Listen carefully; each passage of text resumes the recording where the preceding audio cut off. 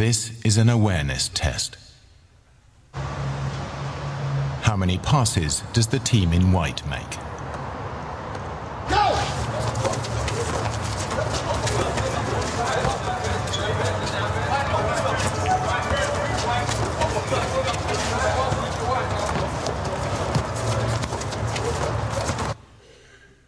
The answer is 13. But did you see the moonwalking bear?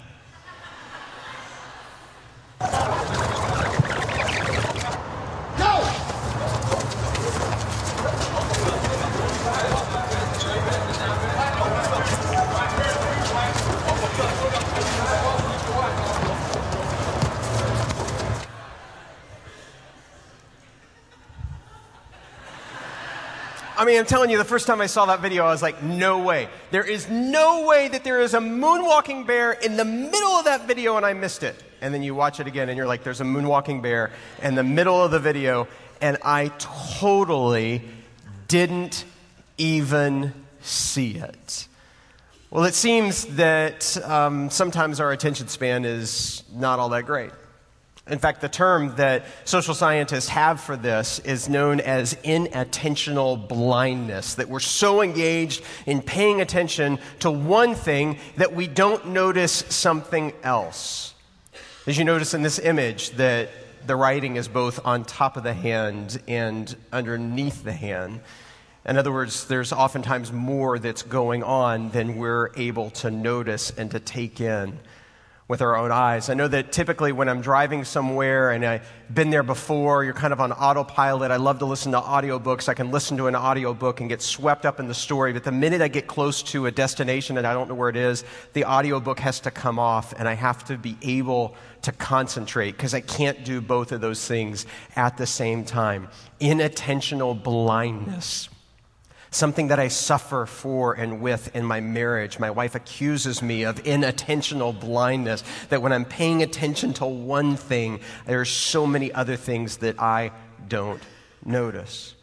The guy who's the pioneer of this field of social scientists, what he does is he does a variety of these different kinds of exams and tests. The dancing bear or gorilla was kind of one of his pioneer works. And then he also does this other one that I think is even more amazing, and that you're at a diner and you're getting served at the diner, and the person who's serving you dips below the counter in order to grab something and then comes back up. But when the person comes back up, it's actually a different person. And that you and I, as they've tested this out, we don't notice. We don't even notice when the other person is of a different ethnicity or race. We are completely clueless and blind to what is right before our very eyes. So there's a famous psychologist today, very popular up in Canada. His name is Jordan Peterson, and he puts it this way. He says, what you aim at determines what you see. That we think that it's just kind of this neutral thing that you're watching, you're observing, but you actually have to train your eyes to be able to see what is before you. In other words, what this means is that our brains recognize that to actually pay attention to something is cognitively heavy or expensive. That for you to pay attention to something, it takes an enormous amount of effort and work. And so your brain is constantly trying to find ways to cut corners, to not pay attention, to be on cruise control. Something that some of you, I can already tell, are doing with the sermon right now. That you're paying attention, but you're not really paying attention. This is why one of the key words in the book of Revelation is God's people start to experience really difficult times, that the command that repeats over and over again is look, look, look. And it's not just any word for look, it's the word behold, behold, behold. It's to look in a very intentional, even a reverent manner. God bless you. This is a church people should bless that person when they sneeze. Yes, amen. That was almost like a Baptist response in a Presbyterian sermon. I love it.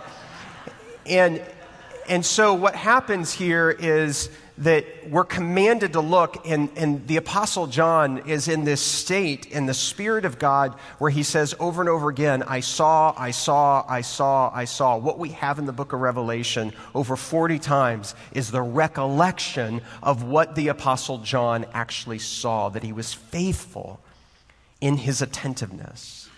that he was paying attention. I was reading an article recently by a National Geographic photographer giving advice to people like you and me who just constantly take pictures by pulling out our cell phone, snapping a picture, and then putting our phone away. And he said, at the end of the day, the difference between our photos and a professional photographer, I mean, yes, there are dimensions of the technology that we use versus the technology that they use, maybe a little bit of the training and the editing suite and things of that nature. But the real fundamental difference between a great photographer and the kind of stuff that I take is that they actually stop to look and pay attention to what they're photographing before they photograph it.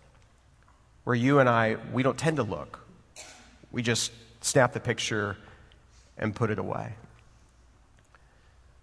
At the end of the day, the book of Revelation is an invitation for you to see in a whole new way. But I need to warn you that it's cognitively expensive, and it takes a lot of effort. And you can't just see the vision of the risen and reigning Christ by being on cruise control. The book of Revelation is written in a time and a period of history where people are really suffering. And they're looking at the world around them, and because they're not really seeing it right, as one of my favorite biblical commentators in the book of Revelation puts it, he says, things are not always as they seem. That if they are just looking at the world before them, they will misperceive what's going on. And so what I think they would have noticed back in the early church, 90 AD, maybe a little later in the mid-90s, the three praising realities of the Christians in that moment of time were things like prison, persecution, and destruction. It was really hard to be a Christian in this moment in history. Thank you. You are a learning congregation. You are here to learn. You are paying attention in this moment. That these were the three realities that they would have experienced, but the risen and reigning Christ is saying to the Apostle John and to the early church and even to us, oh, there's so much more going on here. Things are not as they seem. Will you look more closely? And this is the invitation to look more closely into this. Thank you. There was one person who was faithful with that. Not as they seem. God is far away. That's the thing they would have thought. God's far away. Things are out of control. Only the strong survive. There is no plan. And Jesus gives us an alternative vision of reality. Look, there's an open door. Look, there's a throne. Look, there's a lamb. Look, there's a scroll. Let's see if we can see these things together. The first thing that we might perceive is that God is far away. And what we find is, no. Look, there's an open door. Jesus came proclaiming that the kingdom of heaven was at hand, that the kingdom of God is near. And in this vision that Jesus gives to John, it's not that John is teleported or taken to another location. Right where John is, right in his prison. Imagine the promise of an open door to a person who's in prison, which is what John's present reality is. That there's this open door. When our girls were younger, they would often, like all kids do, when they would wake up in the middle of the night, they were often afraid, and so they would clamber into our room and climb into our bed, and then we would have to snuggle them and assure them that everything's going to be okay, and then we would take them back to their room, back to their bed, and tuck them back in. And then the great 3 a.m. negotiation would take place. And that was, how open is the door going to be? But they knew that they wanted the door open, even if it was just a crack. But they wanted it wide open because they wanted availability, they wanted accessibility, they wanted to know as they looked at that open door that we were near, that we were not far away in their fears. Is it any different for us as children of God?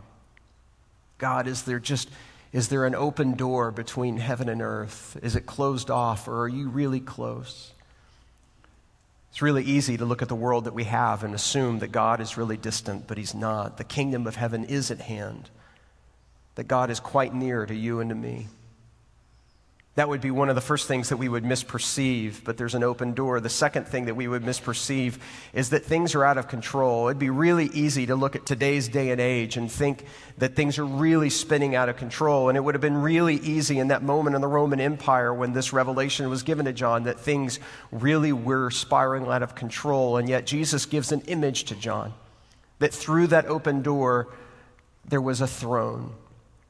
This is the most important image in the book of Revelation. If the most important verbs in the book of Revelation are looking and seeing, the most important noun is a throne. 47 times in the book of Revelation, a throne is directly referenced. Over 70 times in the book of Revelation, the throne or the throne room is kind of alluded to.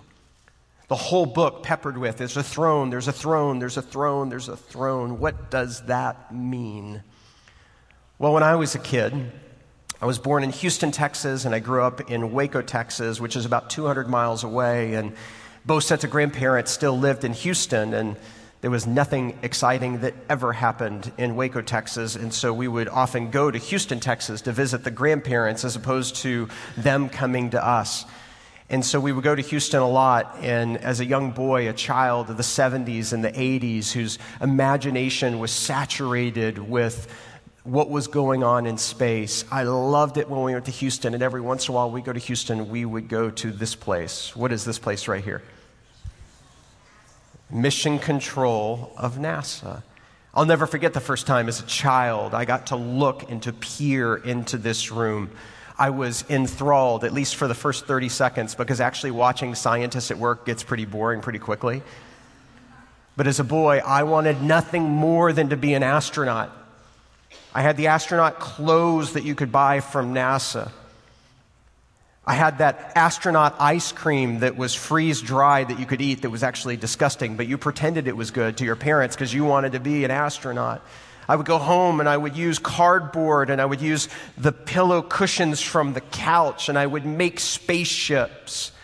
And I would dream of launching into space. And when I was 12 years old,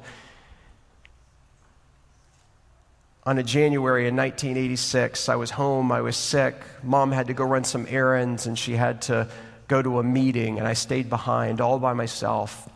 For those of you who are young in this room, there was a day and an age where your television only had a couple of channels on it. There were like 4 channels that you could get in Waco, Texas at the time, and sometimes they all showed the same thing. News, boring. News, boring. News, boring. News, boring. Soap opera, boring. Soap opera, boring. They all sometimes showed the same thing. You didn't have many choices, and on this day there was not a choice, but I was excited about not having a choice because they were showing the space shuttle being launched into space. And I remember watching it. I'm home. I'm all by myself, and it wasn't but a few moments into launch when all of a sudden the Challenger exploded before my very eyes. Almost couldn't process, take in. People talk about in previous generations, where were you when President Kennedy was shot? For me and for my generation is where were you? Many classrooms watching it live. And what exploded on that day was not just a tragedy for those families and not just a setback for our space program, but there was a little part of my dreams, my hope, what I thought that there was this mission control where things in heaven and earth were controlled from a particular location. All of a sudden, I knew in my little mind, in my little psyche, that maybe that wasn't where the control really was.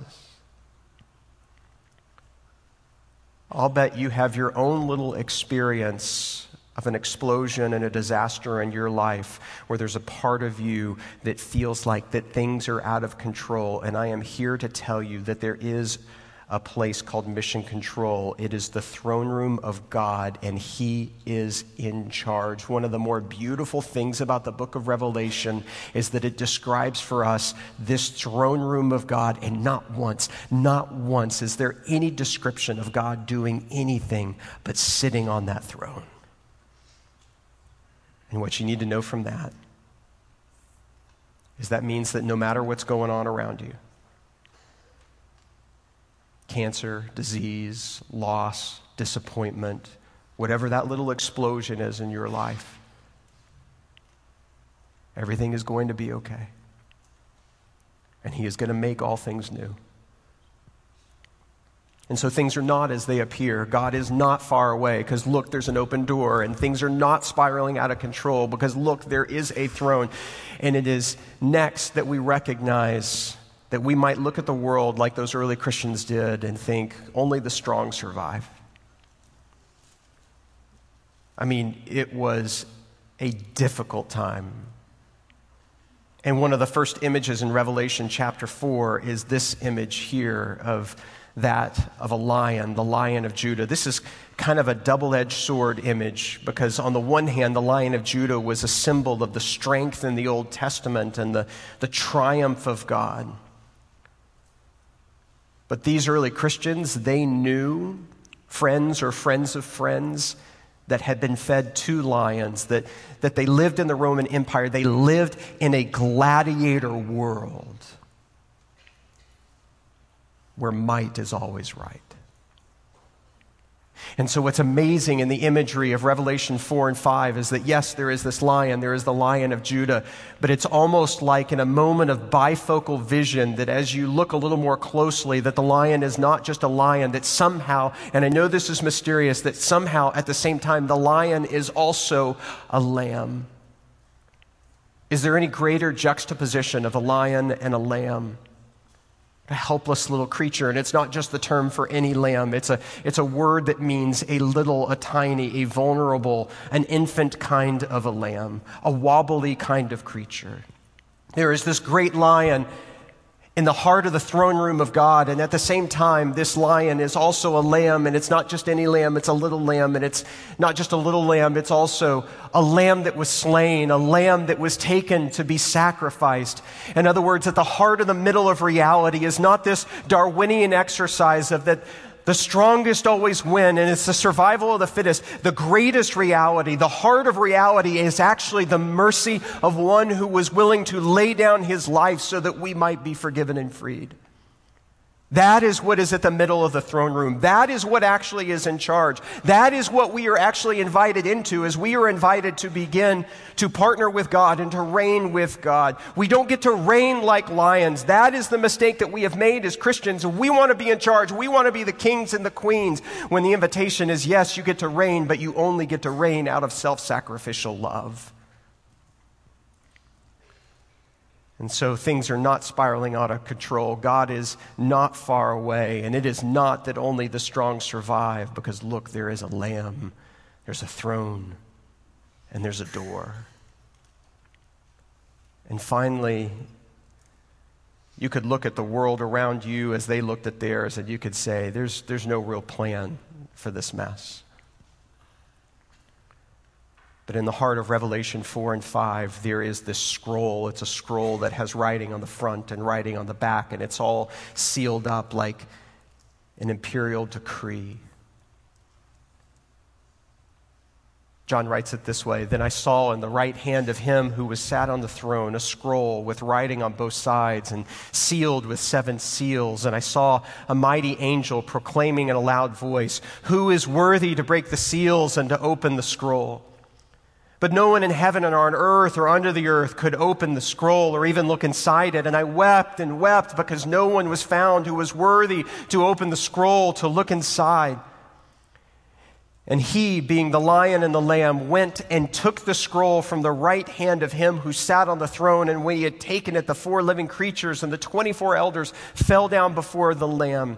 There was a time when our girls were younger, when I would be in my office and I'd be in a very serious meeting and the door would fly open and one of my daughters would run in and grab some candy or take something from my desk or come sit in my lap. Somebody could be crying in a great moment of pastoral care and a little daughter would walk in and be like, "Hey, what's up?" They never got in trouble for that because they were my daughters. You do that, you come into my office and steal candy, sit in my lap, you're going to get in trouble. You're not supposed to do that. They can do that anytime they want to because of who they are. Did you notice what happened in the very throne room of God? That here you have like this imperial setting, and in the right hand is this scroll that symbolizes the edict of what the future is going to be in store for the empire, and it's in the throne room, right in the right hand of the one who's sitting on the throne, and the lion lamb walks in and just takes it. Can you imagine if someone actually walked into a throne room in the ancient world and just went and took something out of the emperor's right hand? What would happen to that person? Think Game of Thrones. It's not pretty. And yet this is no big deal. Because the lion and the lamb is also a son. And the son can go anywhere he wants to because of who he is. Which is why in this book, the word that repeats over and over again in this chapter is the word worthy, worthy, worthy. You need to realize that this was not a religious term. Emperor would walk into a coliseum, everybody would stand to their feet in the early centuries and cry out, worthy, worthy, worthy. These songs that come to us in Revelation 4 and 5 and what we sang about, they are imperial emperor songs that the early church turned upside down and inside out and declared there is only one who is worthy. There is only one who is worthy, and it's not Caesar. Caesar doesn't get to be king. No other power does. Only God gets to be king. And you see in the midst of this throne room, they're singing, worthy, worthy, worthy, not to Caesar, but to the Lamb and to the lion.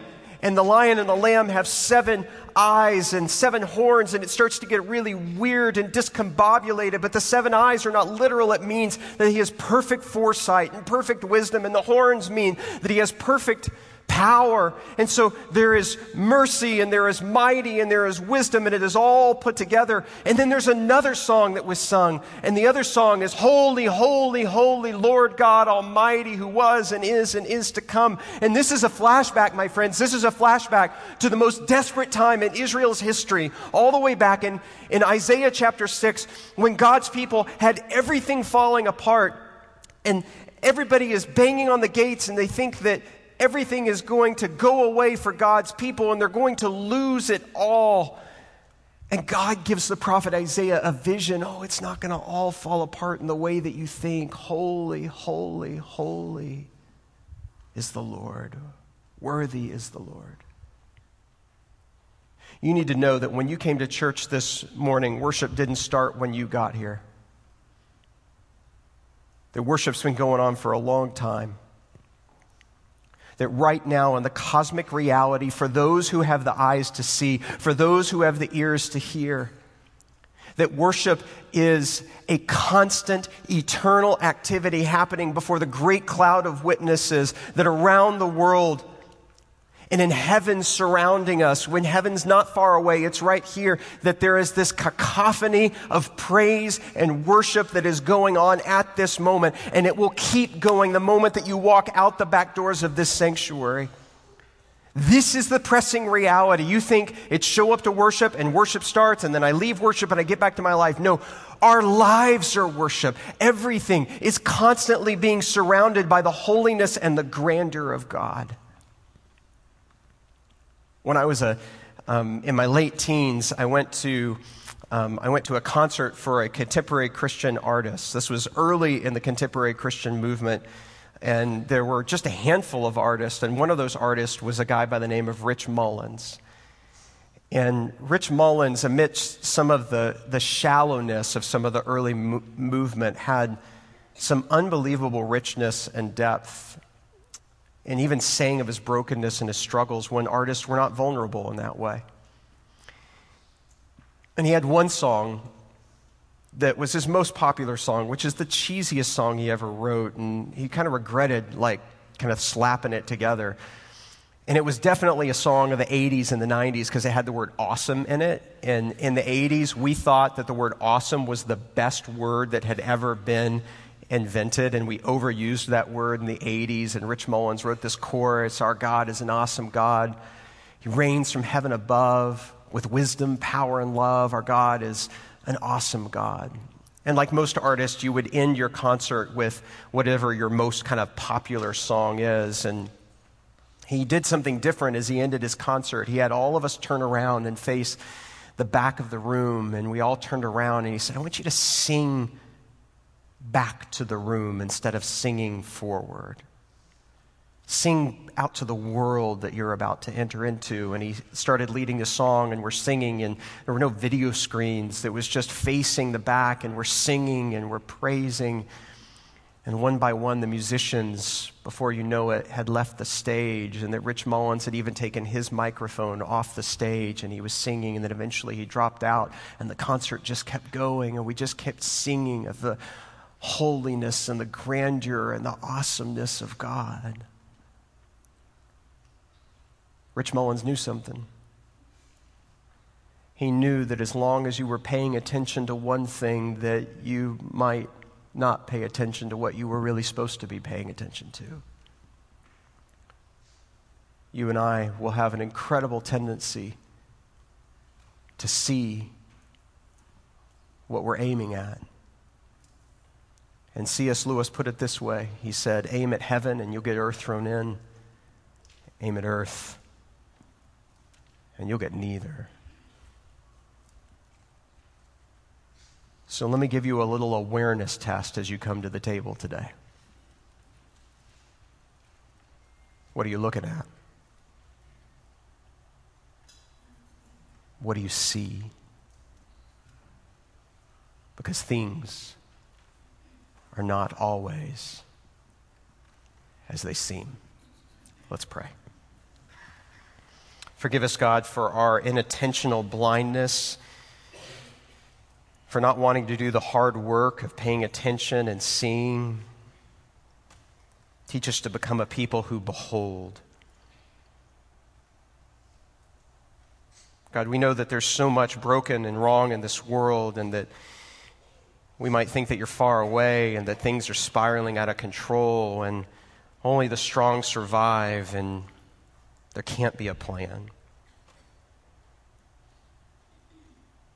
Take us into the throne room. Help us to join our voices with those in the eternal worship. Give us that awareness of heaven, that we might get a little glimpse through that open door of your glory. We pray all these things in Jesus' name, and all of God's people said.